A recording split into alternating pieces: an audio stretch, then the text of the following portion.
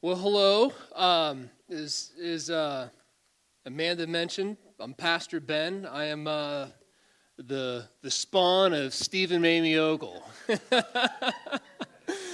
No, Pastor Stephen and Mamie are enjoying. I'm so happy for them. They're enjoying a little bit of some time off. They're out visiting my sister in Virginia, as I like to say, their second favorite child. So they can't do anything about it right now.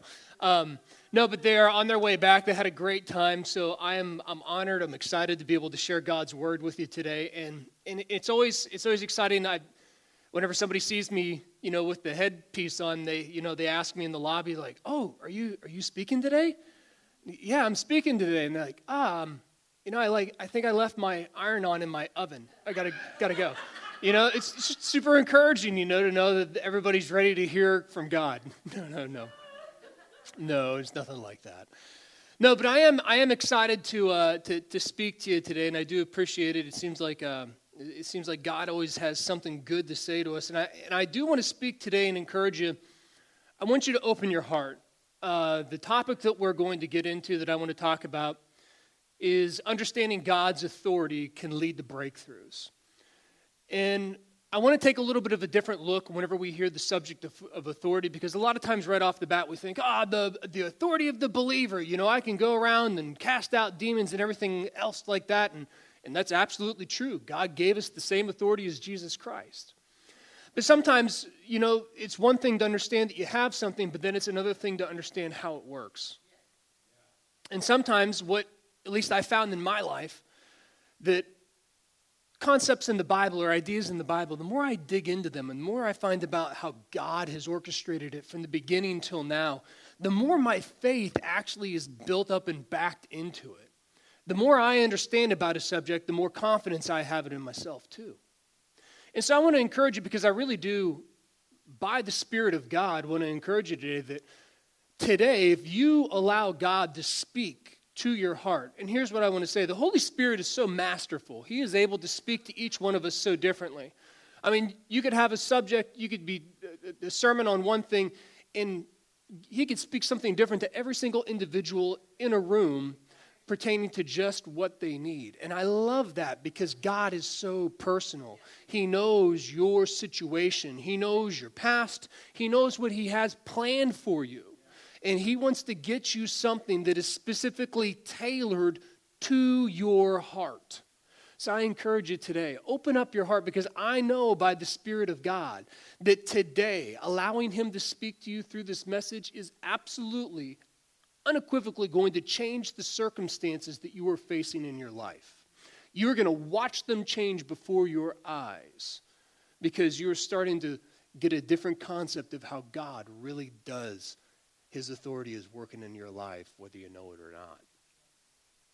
And the whole concept of authority is kind of neat to me. I always think it's a unique thing. Someone was telling me that you think of loyalty, authority, and people think you think of like a police dog. You ever see a police dog being commanded by every year we go out to this field day with the kids, and they have the police dogs and they show all the training, and man, those dogs are just like, it's amazing how they're just looking for the next command to come out of that officer's mouth to do something.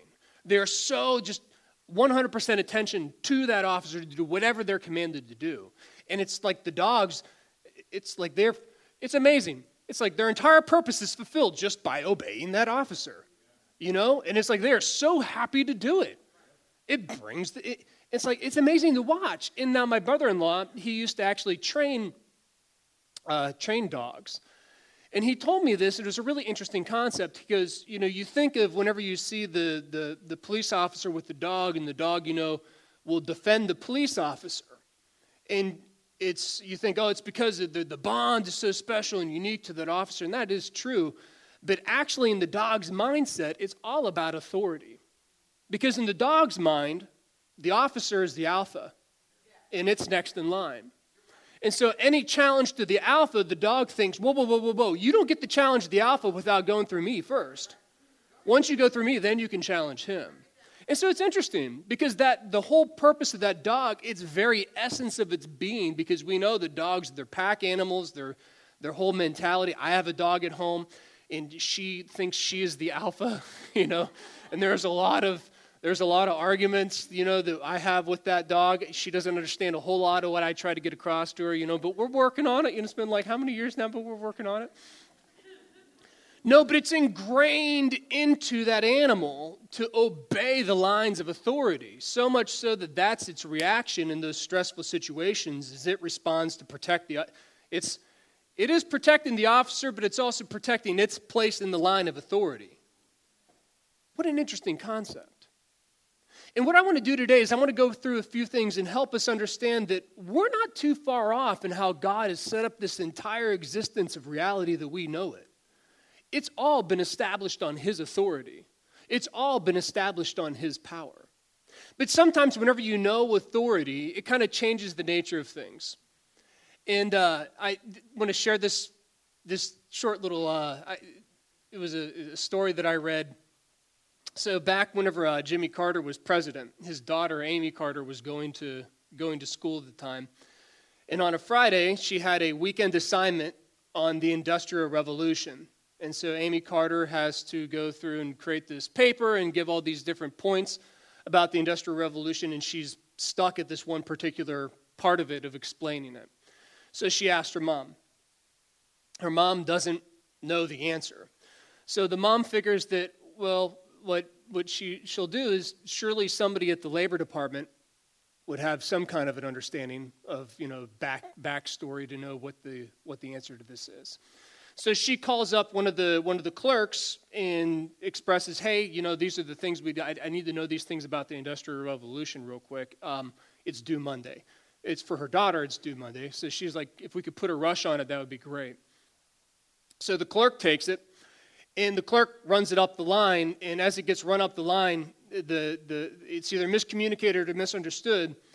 Everybody believes that this is a rush from the president himself, wanting this by Monday to know these details on the Industrial Revolution. So in the Labor Department, they have people that work overtime all through the weekend, trying to go through all the archives to gather all this information, and here on Sunday they deliver the report to President Carter, who has no clue what he's looking at. And then, of course, they find out, it came from his wife, Rosa Lynn, who was asking for her daughter, Amy. And so it was funny because she feels terrible. She's like, I just put all these people through all this overtime and spent all this money to get a paper for my daughter. And now the real kicker is the daughter uses the information, of course, and puts it in and gets a C on it anyways. But it's a funny thought, though, where it becomes just one thing where it's, this is just for Amy Carter, to, wait, this is coming from President Carter. There's a different level of authority all of a sudden that everybody reacts to. And the same should be for our lives. What I want us today is just to take a moment, and I want us to think of authority, the structures of authority that God has put up in earth and with Himself. Let's consider it a real serious thing. And I'm telling you today, as we do this, God is going to speak to your hearts, and He is really going to help you understand where maybe some shifts need to occur in our own hearts on how we perceive authority and what we think about it. Because I guarantee you, your circumstances in your life will change. And so the first thing I want to look at is some of the concepts of God's authority. And the first thing I want to look at is the established authority that God set up. And I want to take it all the way back to the Garden of Eden. And now, here's our concept. Most of the time whenever we think of authority, I think most Christians, whenever we think of authority, we immediately think of our authority that we have. And so whenever you think of the Garden of Eden, you might think, that's the authority that God gave Adam and Eve over the earth, where He said, have dominion over the earth and subdue it. You're totally right. He did. God gave Adam and Eve total authority over the earth. But what I want to go back is that it actually started before that. And it started with the tree of the knowledge of good and evil. Here comes the key to understanding the authority. God wanted their entire concept of what was right and wrong to come from Him, not from another source. He wanted to be able to dictate all the knowledge that they needed to know and everything that they needed to operate in the earth with his authority. And so he set up a structure, this knowledge of the tree of good and evil, and everyone was to say, well, he did it just to tempt them. See, here's the thing that God wants. He wants our submission to his authority, not our subjugation to his authority. He doesn't want our obedience to him to be something that's feigned, something that we do out of just sheer suppression. We're overpowered and have no choice. There's nothing else. We have no ability other than to do it. God wants our submission to his authority to be willful, a choice that we make. Otherwise, it's not a choice. And you think of the same concept because you could easily apply it to say God wanted their love. And it's true. He wanted love without a choice is not love. And I love this quote because I think whenever people hear the word submission, and I want to get this out of the way right away, people hear the word submission and we think that it's a weak thing. We think that it's a thing that it makes us look small. It makes us, we lack power. We lack the ability to think for ourselves. But isn't that exactly the nature of what the world wants us to think? Wasn't that the temptation of the tree in the first place? Satan came up. What, you can't think for yourself? You can't determine what's right and wrong? Surely whenever you eat of it, you'll have the ability to think and know just as God knows. It's the lie. But if we would understand that whenever we submit our lives, ourselves, our thoughts, our will, our intention, our actions to our Heavenly Father, and truly submit it as He wants it, we will find that the power and the authority that He designed us to have will be, if we could go back one slide, we're not quite there yet. Close, not quite there yet. If we would understand that, we would actually have more authority, we would operate in more of his authority than we could ever possibly imagine. So the up front, God wanted Adam and Eve to submit to his will, to take the knowledge of right and wrong from his perspective, not from something outside of it. And submission to him was the way to do it. I love this quote on submission, and I want to get this correct by Warren Wiersbe. It says, subjugation turns a person into a thing, destroys individuality, and removes all liberty. Submission is not subjugation. Submission makes a person become more of what God wanted him to be. It brings out the individuality. It gives him the freedom to accomplish all that God has for his life and ministry. Subjugation is weakness. It is the refuge for those who are afraid of maturity. Submission is strength, and it is the first step towards true maturity in one's personal ministry. Man, that's a lot. But isn't this what God said? He gives, what does he give to the humble? He opposes the proud, but he gives grace to the humble. Why can he give grace to the humble? Because I've submitted myself to be in line with him.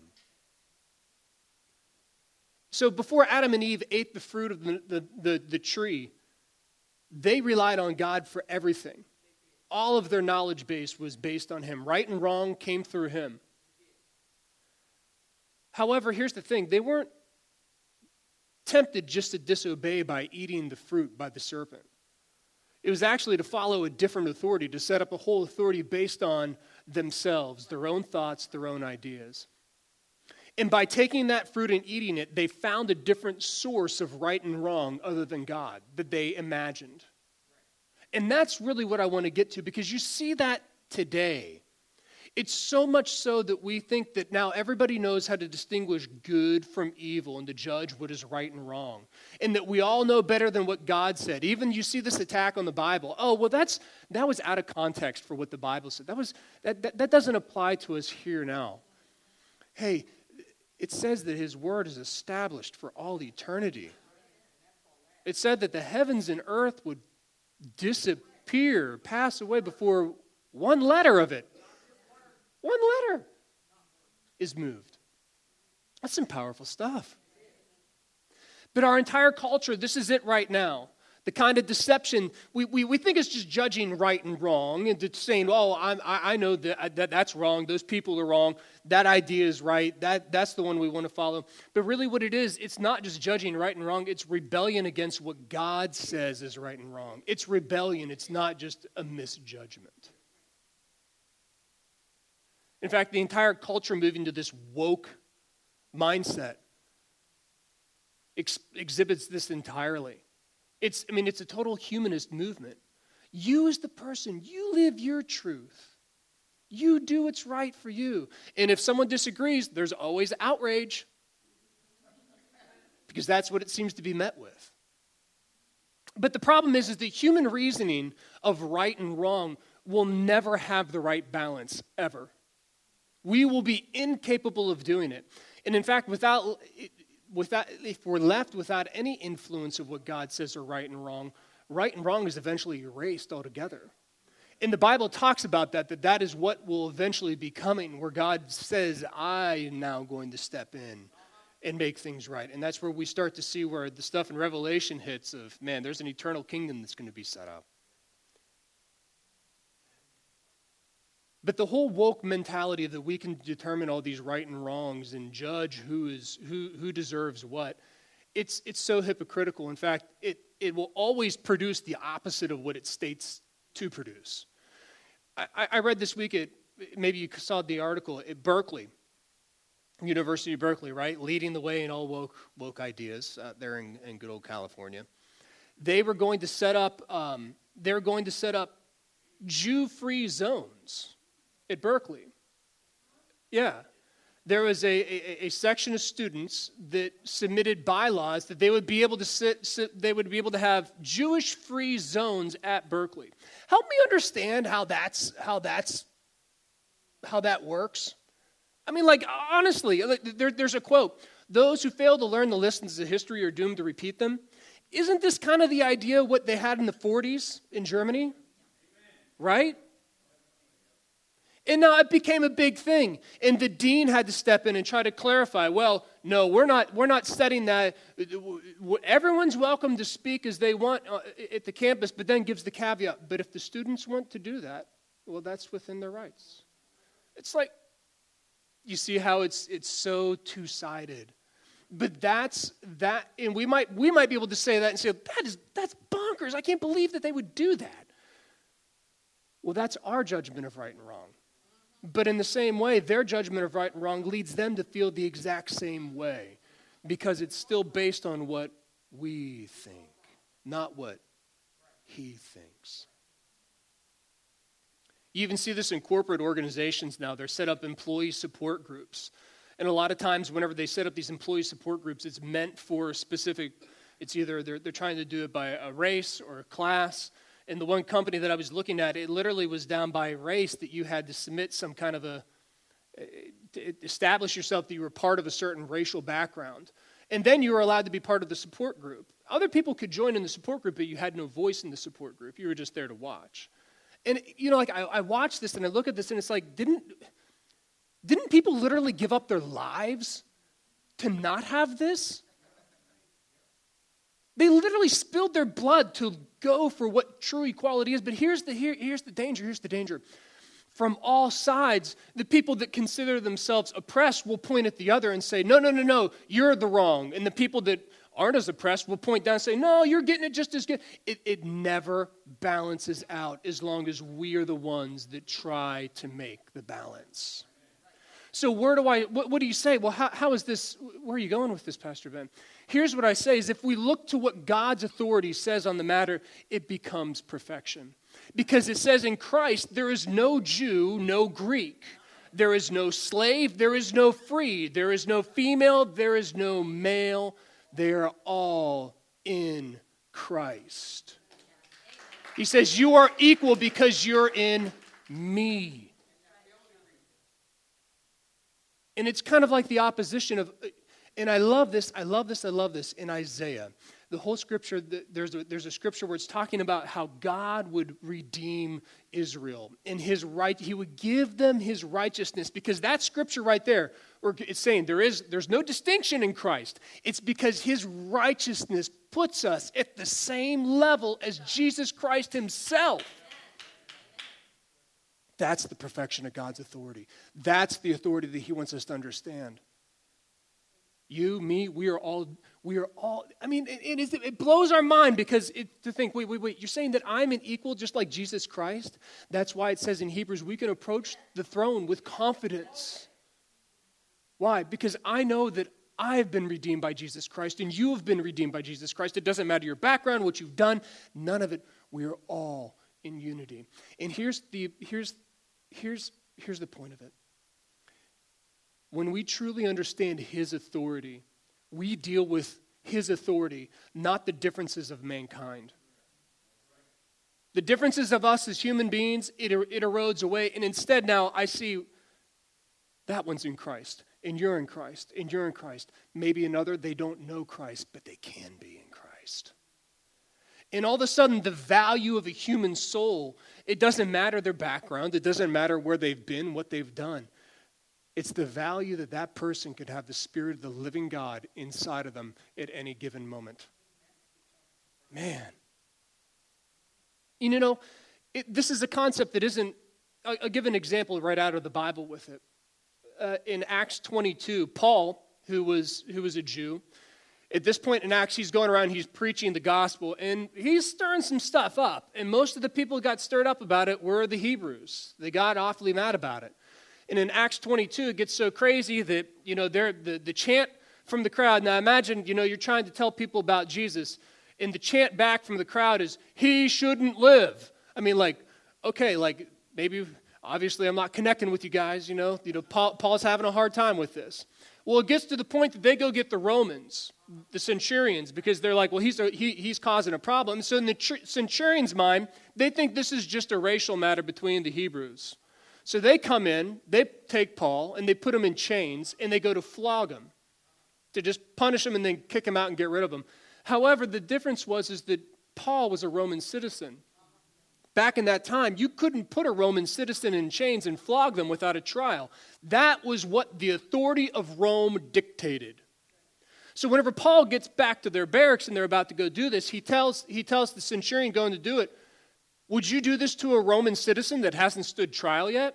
And all of a sudden that centurion stops. He goes to get his commander. He's like, "Hey, buddy." I mean, I'm paraphrasing here, right? But he says, "Hey, we just put this guy that we thought was just some Hebrew causing some problems. We put him in chains. We were about to flog him. He's a Roman citizen." All of a sudden, the commander now comes down to speak with Paul. And I'm sure it's like that. It's like we've all been there where we talk to customer support and like, you know, you got them. You know, it's like I know I'm going to get something out of this one, you know, and they come in a real apologetic, you know, the calming voice, you know. So I'm sure that commander, you know, came down to Paul like, "Hey, buddy, how's it going? You know, everything okay here? You know, you're all right?" But he asked Paul a question. He says, "They tell me that you're a Roman citizen." And he said, "Did you buy it or were you born with it?" And Paul says, "I was born with it." And then the commander says, "I obtained mine through a great price." And so immediately, in the Bible, it says they released Paul and withdrew from him immediately. Why? Because that centurion and that commander knew that now if they violated that, they were messing with the authority of the Roman government, and they would be punished for violating that. All of a sudden, Paul wasn't just some Hebrew rabble-rouser causing up. They didn't care what background, what race he was. He was a Roman citizen, and that's all that mattered. The concept isn't too far off for us to be in Christ and be able to be all together as one. But here's what I want to put to it. And this is the slide on it. Whenever we understand God's authority and we submit to it, we judge people less. And the more we look to follow him through others. Why? Because now I'm valuing that individual. They have the same authority in Christ given to them on a spiritual level. Man, if we had that same heart, how different it would be in how we treat people, how we value people. But let's look a little bit more into this. So this this is all coming back. We just hit Eden, right? Remember, this is all coming back from the authority that God wanted to have. Now, Adam and Eve violate that, and they try to judge right and wrong for themselves. And so what happens is there's a long line of then, we read in the Old Testament, of mankind trying to be right, but they can't get it. So God gives them the law, which, man, if you read it, it's impossible to follow. But that's God's perfection. So thousands of years pass where people still struggle with this concept of trying to do right. What is the right thing to do? Where does my judgment end and his begin? And then Jesus shows up. And now Jesus' goal while he was on earth was not just to give salvation, which he openly did, not just to invite it for all that would call upon the name of the Lord that would be saved, but it was to gather all power and authority on this earth to himself by fulfilling the law, perfectly obeying the law. And then it was his, and then the most beautiful thing happened whenever he died and was rose again. He gave it to his church. And here's the thing, though. That's just one part of it. We love the idea of being able to operate in his authority, but are we sure that we follow his authority? Because right now we're just talking about the established authority that God has put in this earth, but there's a whole other aspect that we're going to hit on today of God's delegated authority on this earth. And how important it is that we align our hearts with that as well. So the entire plan of redemption was given, yes, for our salvation, but also that we would be considered sons and daughters of God, to rest and walk in the same line of authority. That's why he calls us ambassadors. Jason mentioned it last week. Whenever you're an ambassador and you say something, the power of that country behind you is on the ticket for what you said. He called you ambassadors. You are ambassadors of the kingdom of heaven. Now, I'm not perfect in this either, but if I think about that concept, like, man, Lord, I've said some things that, I don't know, I want to put the kingdom of heaven behind on. That's a check I don't want them to write. Anyone else or just me? Yeah, we've all been there. But the idea is that God gives this back to the church so that we can begin to learn and come into this idea, this concept of what God's authority structure is. Because he makes it clear, and all the way back from the Old Testament, he made it clear, there's going to be a different kingdom that comes. I'm going to get tired of this disobedience, this rebellion against my authority. And God's like, I'm going to set it straight. In Isaiah 9:7, it says, there will be no end to the increase of his government or of peace. Man, think of that. There is no end to the increase of his government or peace. On the throne of David and over his kingdom. And I think that's such an interesting concept. God is talking about the future kingdom all the way throughout eternity being based on something in the past. That means his authority structure hasn't changed from whenever he first set it up. He wants it to continue. To establish it and uphold it with justice and righteousness from then on and forevermore. And I catch this last part. The zeal of the Lord of the hosts will accomplish this. Whoa. The zeal, God's fervor, God's excitement. Yes, this is going to be my kingdom, and I'm going to set it up, and everyone is going to be in it. We are all going to be united again. Man, God has a zeal for it. So of everything I think about with that, God gives it first to Adam and Eve, and they miss it. And then in the Old Testament, they missed it there too. Jesus comes and tries to do a soft reset on it, but it's still that there's something in the future. You know what? I'd like to think if that's the case, then I should maybe gain some levels of understanding of how this authority works here now and today. And this is the next point that I want to get to is we want to understand a little bit. So that was his authority structure that he set up. He is the source of right and wrong. He is the one that gives the power, the authority. It's all in him, within him. He has it. But here we are, we're going to look at that God also delegates his authority out on this earth in the same way. This is where we like to say, hey, yep, I got the authority of Jesus Christ over sickness, over demons. And you're right, we do. but I also have the obligation to submit to authority and follow authority. Oh, man. Yeah. Well, wait a minute. I can't make a t-shirt out of that one, man. But here's the thing. God says that there's a beauty with it. And I want to read this. I know it's, if you could turn to Ephesians 1. I want to read it because I really feel like this is such a beautiful encapsulation of so many different points of what God is really pulling together with this concept of authority. I'm going to read it here. You could follow along in your Bibles. It's also here. It says, I keep asking that the God of our Lord Jesus Christ, the glorious Father, may give you the spirit of wisdom and revelation so that you would know him better. I mean, that's a really great thing to pray. He says, I pray that the eyes of your heart would be enlightened in order that you may know the hope to which he has called you, the riches of his glorious inheritance in his holy people. In who? In his holy people. So that means all of his inheritance, he wants us to understand, look, it's in us. Everyone say, it's in us. All right, let's keep going. It says, in his incomparably great power for us who believe. The power is the same as the mighty strength he exerted when he raised Christ from the dead and seated him where? At his right hand in heavenly realms. I love this. Look at where Christ is. Far above all rule and authority, power and dominion, and every name that is invoked. Not only in the present age, but also in the one to come.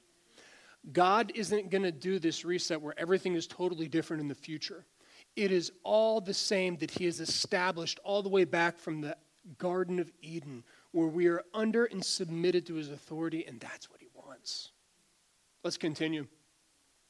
It says, and God placed all things under his, meaning Jesus, feet, and appointed him, Jesus, to be head over everything for the church, which is his body, the fullness in whom fills everything in every way. Paul's saying, I hope that you can understand and get a real look at just how much power God has, that he has put together in Jesus Christ, that he has prepared and had established ever since before the beginning of the reality that we know it. He's established it. And he's saying, I hope you get a revelation. Paul's saying, I hope you get a revelation of this. I hope you understand this. Because if you do, then you understand that you are one with Christ. That you are literally living out his authority, his actions as his body that has been given to him. Whew. Man. Did I tell you that your circumstances in your life will change whenever you submit to his authority? Okay, I just wanted to make sure. But here's the thing. This is where it gets a little tricky. God delegated authority. That means not only do I have to submit to him directly, but I also have to look in my life of what are the delegated authorities that God has put over me that I need to submit to. And this is where it gets tricky for us. Because I can easily say, oh yeah, I submit to God. I'll do, whatever he wants me to do. And then whenever, maybe there's a brother or sister in my life that speaks into my life and I know I need to submit to that. I don't like what they have to say. What are they? Or right there, I'm just discounting that entire body that was just filled with all, how much power and authority? All? Here's where it gets tricky. But if you look at it, the delegated authority idea really is what God set up in the beginning. He gave it to Adam and Eve to rule over the earth. From there, actually it was Noah had an element of it. After whenever he through the flood, afterwards Noah had it. And then to Abraham and his descendants, it was given that same power and authority. And then to Moses. And now Moses is one of the most interesting studies. If you ever read through and you look at Moses, some of the concepts of God's delegated authority into Moses is some of the most interesting things that you could really dig into. And you find, and I love the scripture where it says, and this goes back to what we said, submission is humility. It's not subjugation. And it said that Moses was one of the most humble men on earth. Why? Because he was perfectly submitted to the authority that God put him under. Perfectly. And here's the interesting thing, because you see on several occasions, the children of Israel, And this is interesting. I'll give you this on a freebie. The children of Israel started complaining, and then the complaint led to rebellion. Started with complaining, and it led to rebellion. And at each individual time, you could look at the individual concepts of it. It started with a few people, and then it spread to many people. We need to be careful with our words, our hearts, our attitudes, because rebellion is something that we might say, I just don't like that person, what they have to say. And then we speak against them.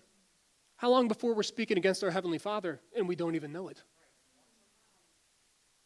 Remember, the more we submit the authority, the less we see of people, and the more we just respond to authority.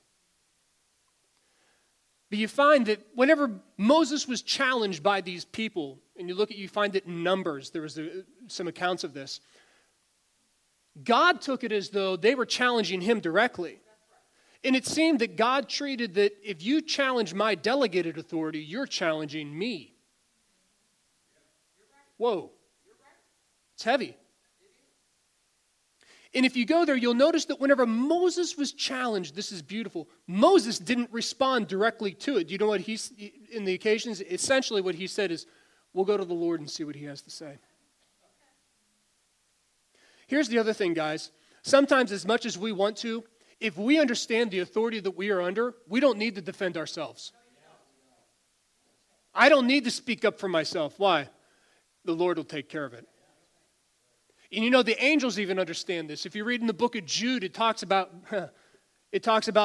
a battle for the body of Moses. And whenever it even says at that moment that Gabriel wouldn't even utter a judgment against Satan himself. Now, if I'm thinking about it, there's one dude that I could probably say, you're wrong, man. In all honesty, right? But what did he say? He didn't even rebuke him. He said, the Lord judge you. Same idea with Moses. Moses understood his spot of where he was, and he was secure in it. Now, did it mean that Moses didn't have any stress? No. Moses had a lot of stress. A lot of it. He got to talk to God about it, but he had a lot of stress. But here's what it is. Moses recognized that I'm under authority, and the challenge to me is a challenge to him. I can let this go. But here's the thing I'm going to tell you. Really, they were resisting God's authority, the people that wanted to rebel. Here's the problem, though. Whenever you resist God's authority in your life, it will always manifest in you targeting other people instead. When you resist God's authority in your life, it will always manifest that you target other people instead. And I'm not going to say 100%, but I'm going to tell you, most of the time, the reason why you target those people because spiritually, those are the people that God put as a delegated authority in your life that you need to listen to in one way or another. Remember, God said, it says in the New Testament, submit yourselves one to another. Look, the stuff isn't easy. But I'm telling you, if we fall into it, there's so much blessing for us in our life. There's so much that now instead of whenever I look at a circumstance in my life, I don't have to worry about me coming up with all the solutions. If I'm following and I'm in line with God's authority and I'm submitted to it, a problem comes in my life, Lord, tell me what I need to do to it because it's your power and authority that's going to change it, not me. Our whole reliance changes because we're reliant on Him. I'll give you another example of this for submitting to God's authority with it. Paul, before he was Paul, he was persecuting the church, killing Christians. Here's the thing, he thought he was doing God's will. Saul was not a dumb guy. I mean, he was one of the most learned Pharisees that there is. The guy knew his stuff. But isn't it interesting, whenever he resisted God's authority, who did he target? People. He has this encounter with Jesus. And whenever Jesus says, he encounters him, what does he say? Saul, Saul, why are you persecuting me? Who did Jesus delegate the authority to? Us. So Jesus perceived it as, hey, you're persecuting my people. You're persecuting me. Now here you go. The entire concept for the Hebrews was different because before God was only it was either the king, the priest, or the prophet that was, man, that's the direct delegated authority. And now Jesus blows that mindset out of the water and says, it's everybody now. If you're in Christ, it's you. And so for Paul, this was like, I'm sure it was a lot, but Paul was a smart man. And what does he say? His response is, who are you, Lord? You know? He gets it. But Paul submits to it. And he understands then this concept that I will do whatever you tell me to do. And what does Jesus tell him to do? And get this idea. He tells him to go to this little place and meet this guy named Ananias. Now, don't get me wrong. Ananias is mentioned once in the Bible. Right here, this is it. Okay? Now, to get your name in the Bible, like, let's just level set the playing field. That's pretty big, right? You know?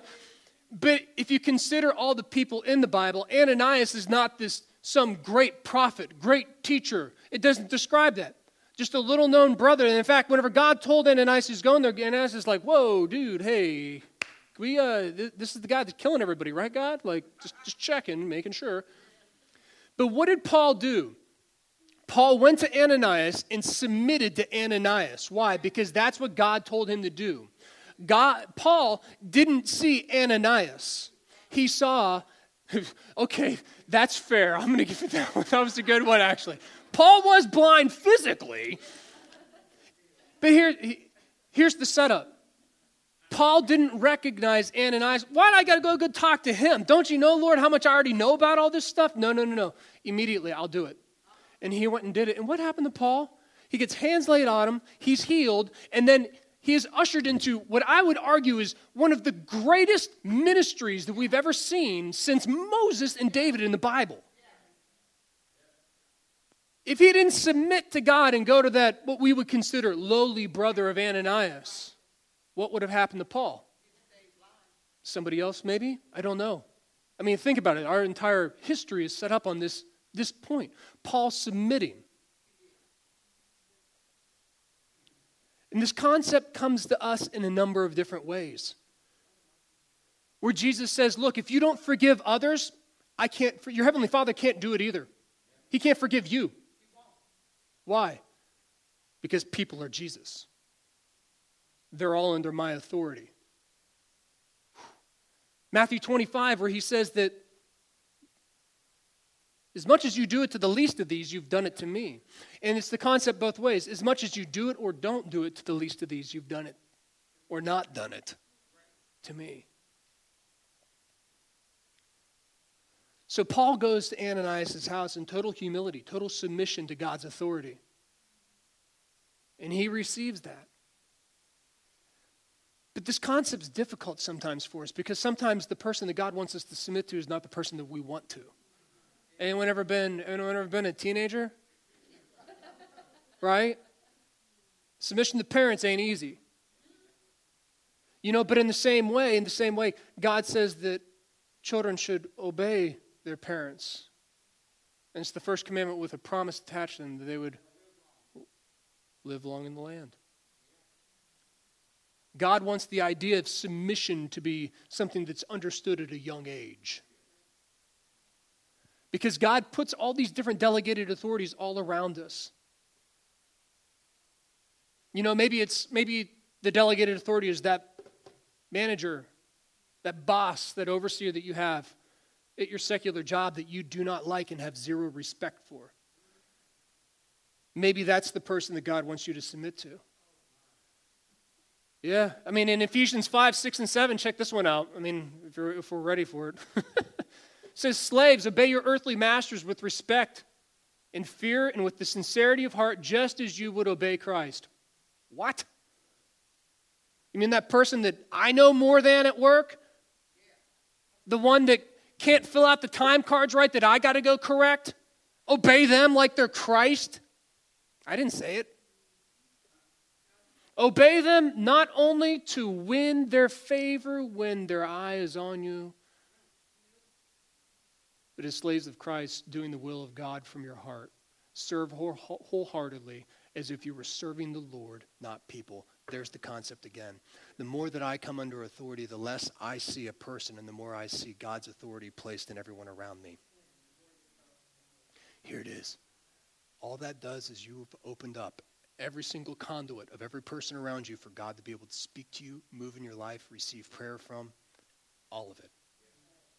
Whenever we shrink away from authority, we are lowering our ability to receive from conduits that God wants us to receive from. That's why the body of Christ is meant to support one another. Think of our physical body. If I sprain my ankle, what does the rest of my body do? It favors that ankle. We're supposed to be in the same way. Whenever part of the body is injured, we move in to help the body with all of the authority and power that Jesus Christ has put into us. Because we are submitted to him and under his authority, now I can minister to the other parts of that body because I know that I am under his authority.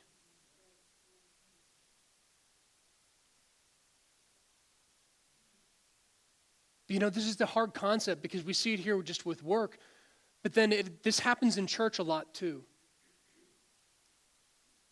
Maybe a pastor gets, to know someone a little bit better, and all of a sudden that pastor offers a few points of correction in someone's life, and they don't like that.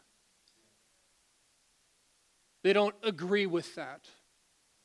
Or maybe they've started, and this is what it comes back to. Remember I said, the more that we get out of the lines of authority, the more we will start to blame people. Maybe God is speaking to that pastor to help correct that person, and instead of responding to it, they buck against it, and now all of a sudden it's, well, they're just like so-and-so. They're just trying to control me. They want to make me this. They want to make me that. We're not realizing that that's really God speaking through that pastor that has been the delegated authority in their life. And I've watched so many Christians do this where all of a sudden whenever they encounter something that they don't like in the church, or God's correcting them. Sometimes this is it too. Sometimes it has nothing to do with anything the pastor has said at all. And I mean, I have friends that are ministers, you talk about this, that there's something that God is dealing with them in their life, and they won't submit to God, and then it's projected upon everything in the church, everybody around them, all Christians, and all of a sudden everything becomes these big, broad categories without any reason put behind it. That's not what God wants. At that point, you're now saying, I am my own authority. I'll figure this out on my own. I don't need to hear from you. I don't agree with that. Now, here's what I'm saying. Am I saying that everybody, you listen to everybody, that everything everybody says all the time, nonstop? You need to be your own judge and allow the Holy Spirit to speak to you. Not everything that everybody says is going to be like a word from the Lord. What I'm going after with this is a heart attitude. That we're ready for it.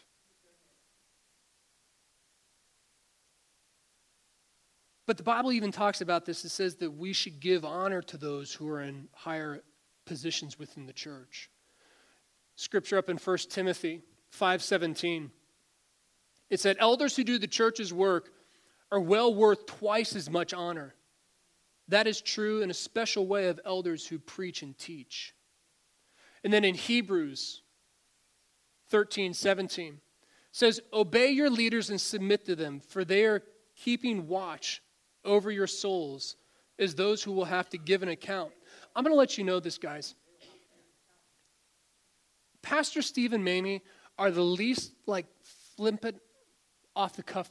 Their hearts for you is so ingrained to know that one day they are going to give an account for everything that they have directed, said, given advice to, prayed for, all of it, with everybody who has ever set foot and passed through this church. And I'm letting you know, it is something they take extremely serious.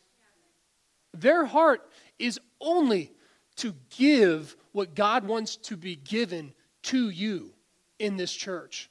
Their heart, that purpose of the church, know God, find purpose, experience life, that is what they want. They want it more than anything else. And you can make a demand on that. You can make a demand to say, no. I'm submitted to my pastors in this church. God, I want you to speak to me through them.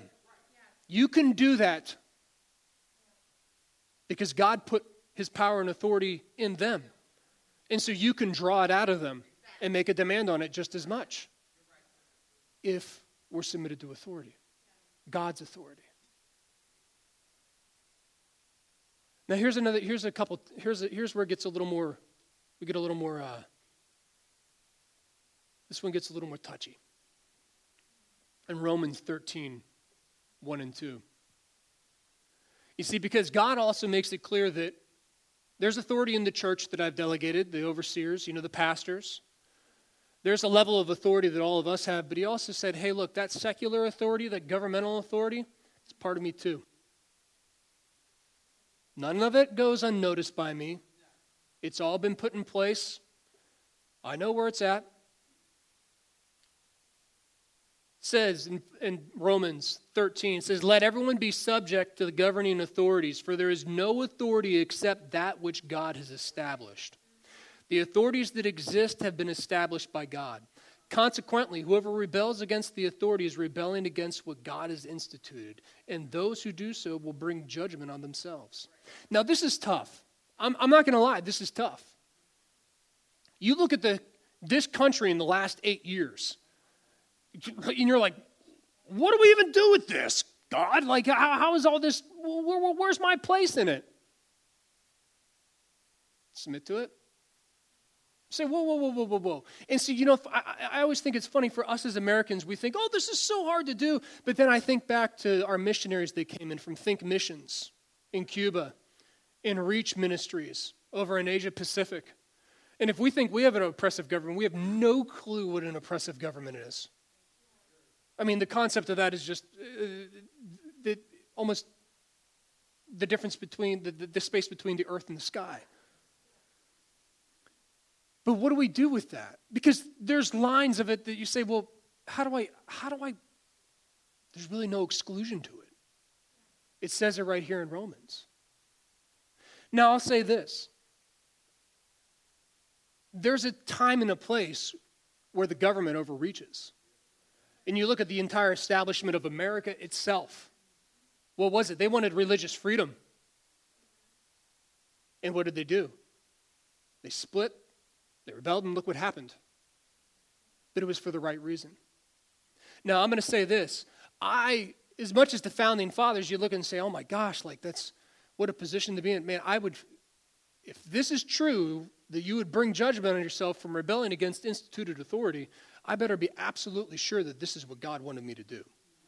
Absolutely sure that this is what God wanted me to do. Now, but you see this in Acts too. They were preaching the gospel and they get brought in, they get roughed up and then told, don't talk about Jesus anymore. And their response is, we have to obey God rather than obey man. So here's what I'm saying with it. There is a time and a place that it needs to be done. I mean, the whole idea with, I tell you what, it got pretty close with the whole idea of shutting down churches with all that. Well, where's the line? It's a line that I want to pray about to find out where that line is. I don't want to make that flippant judgment just to say, yep, this is it. I want to be sure that I'm doing it and following God's authority and I'm not out of line with it. So there's two parts to it, because you could read the book of Acts right here and you say, well, they disobeyed the authority, and they did, because they chose to follow God rather than that.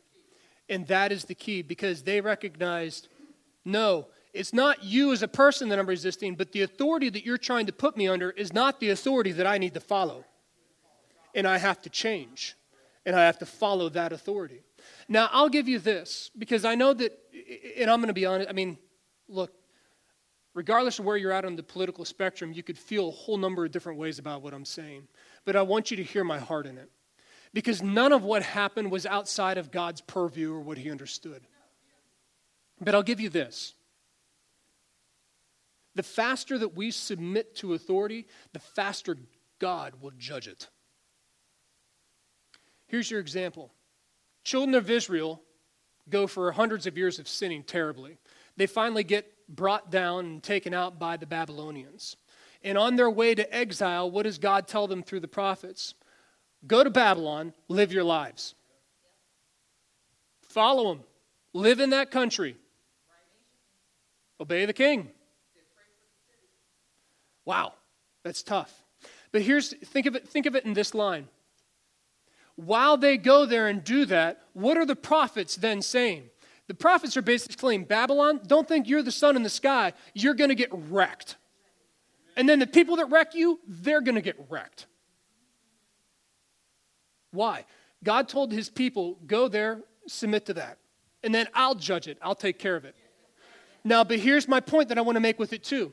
They followed it, and they found favor in that kingdom.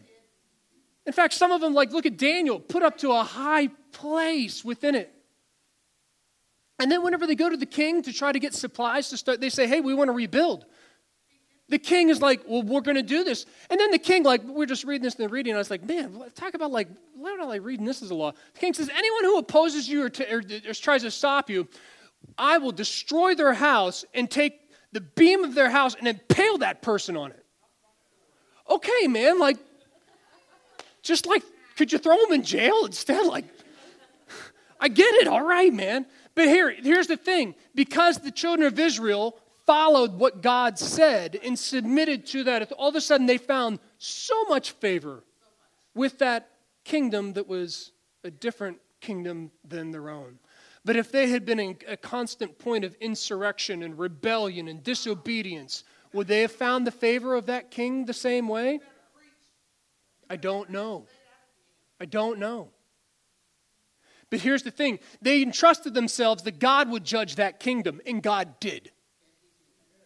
So I want to encourage you, because, see, the same point relies in it, but there were individuals that God called in that Babylonian kingdom to say, hey, now's the time to stand up. Now's the time to stand up and make a difference. Now's the time to stand up and say, hey, the way that we've been doing it needs to change. But they were called to. That's something that you have to work out of where God is speaking to you in your life. Because there's a value to it. There's a value to speaking up and having a voice against the world's authority. There is, and we're supposed to. God wouldn't have called us an ambassador unless we were in a place that was foreign to what we were following. But whenever you do it and you are in submission to Him and His delegated authority in your life, you're going to find that God is going to make the pathways of how you can do that. How you can make those waves in that political structure of the government authorities. But I want to caution us not to become just, oh, no, I don't believe in that. We're going to go and no. Let's be sure that we're following God's authority correctly with this. Because whenever you do, God will give you the ability to resist. And then it won't be them trying to stop you. It'll be them trying to stop God. And you will succeed. You will overcome. And people have been called to do that in our history. Be sensitive, maybe that's you. But as we look at it, authority covers all areas of our life. From the family, we didn't even get into this, it talks about the place of a husband, the place of a wife, and the children to the parents. We just talked about it with the government. There's the national leaders, local leaders, and then us as citizens. In the church, there's the pastors, the elders, and then the members. Even in our jobs, there's the business owners, the managers, the supervisors, and the employees. Whether we want it or not, we'll never be free from the idea, the concept of authority. But we can figure out how to work within it. If we understand that God wants us to flow and work in all of these different areas of authority in our life, following Him, allowing Him to be our right and wrong, all of a sudden we are going to operate and live our everyday life with His power and His authority behind it. I mean, I want to put this back. I forgot to mention this. You look at the founding of America. If you really read the history of it, it's almost insurmountable odds that they overcame. I mean, really, it was insurmountable odds. And like so many things that were just coincidences of how things happened into place. It was fueled by God. If you move in the authority structures that God has wanted in your life, maybe you're having problems with your boss, I encourage you to submit to them. Pray for them as you would obey Christ. Why? Remember what I said? If you submit and you pray, God will bring the judgment in on that. It's not up to you to do it. He may direct you to do some things to help usher it along, and that's okay. I'm not saying we just submit and just be like, God, all you, take it from here. No, we still have parts to play from it. But here's what I will say. The more that we come under authority, the more that we're going to rest from our own works and rely on what he wants us to do. It becomes less about all the things that we want to do, and it becomes more about obedience. And you even see this concept whenever Jesus was given the example about the people that were his ministers. He says, not everyone that says, Lord, Lord, is going to get into the kingdom of heaven. Those that do the will of my Father. And then they're going to say, well, we cast out demons. We prophesied. We laid hands on the sick. We did all this. And he's going to say, I didn't know. Get away from me. I never knew you. Why? Because they were so filled with the works, rather than the obedience.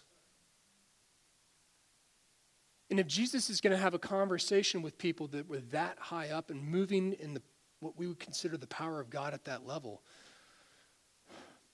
it makes me take heart of, Lord, I really do want to be in line with what you want.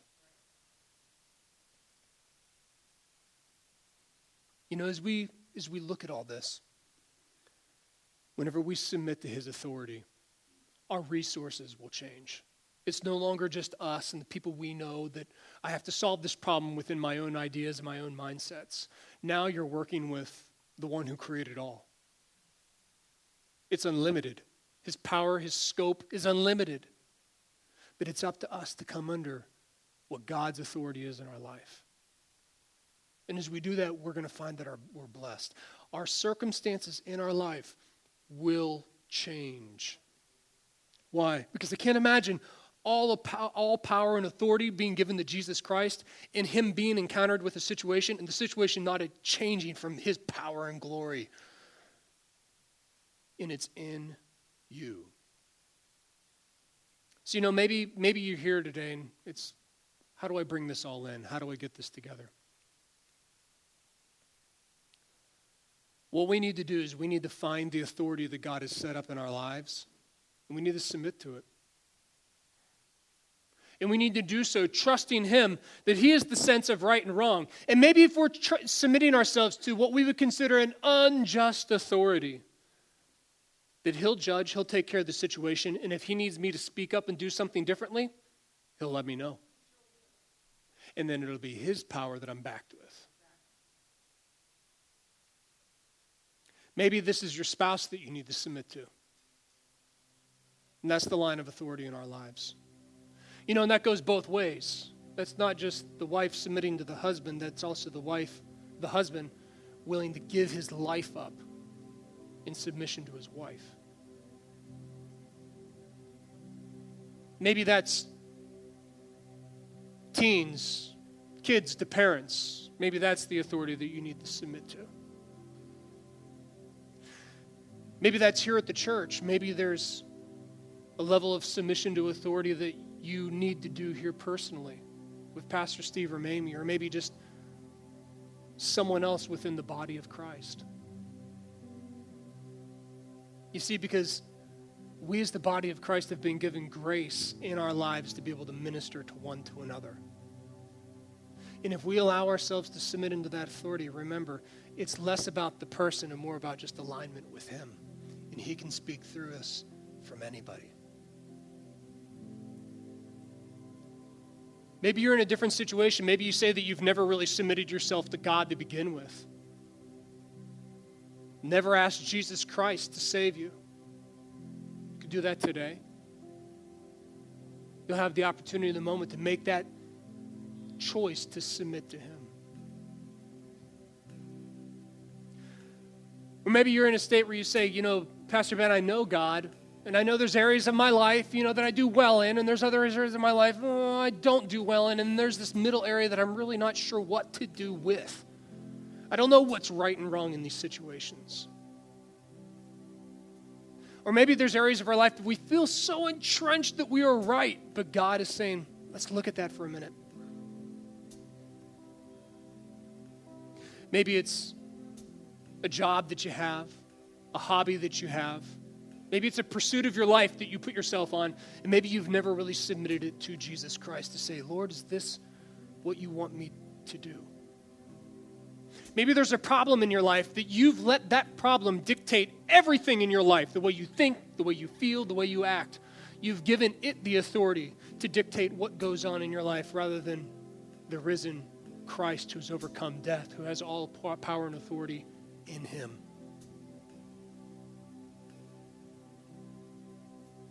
Maybe you're at a spot where you really need to give in to the body of Christ, to your brothers and sisters around you. You need to give in to submitting to that delegated authority within a church to allow a pastor to minister to you and really speak into your life. I trust that today, in one way or another, we can find where the Holy Spirit would speak to us. So I want to give an opportunity. We're going to do two things before we leave. One, we want to find out if there's someone here that wants to give their life to Jesus Christ. We want to give that opportunity. And we want to do that first. So if everyone could, most important part of what we're going to do today, if everyone can just bow your head, close your eyes just for a moment. Respectful, most important thing we're going to do today. You that are online, that are watching, can follow along with this. If you're here and you say, I've never asked Jesus Christ to be the Lord of my life. I've never really truly submitted my life to him, to totally be under his authority and allow him to save me from my sin and guarantee that I will be part of that eternal kingdom that he's going to set up. Pastor Ben, I want to do that today. If that's you and you want for the very first time to ask Jesus to be the Lord of your life, I want you to raise your hand right now. Make that decision.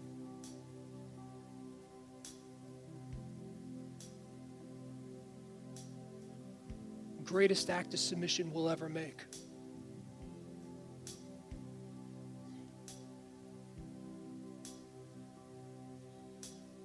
I take it we're all born again. That's beautiful. Here's what I want to do on the second part, just the last thing that we're going to do before we close out. I want to give everyone just a moment. If something in the message spoke to your heart today, about maybe just a little bit of a reshuffling, a rearrangement that you need to do in your heart, I want us to take a moment. I want to pray over you and just ask for God's grace to help us. Because I'm going to be honest, submitting to authority isn't easy all the time. I'm going to give you an example. Pastor Steve and Mamie are my parents, and they're also my boss here.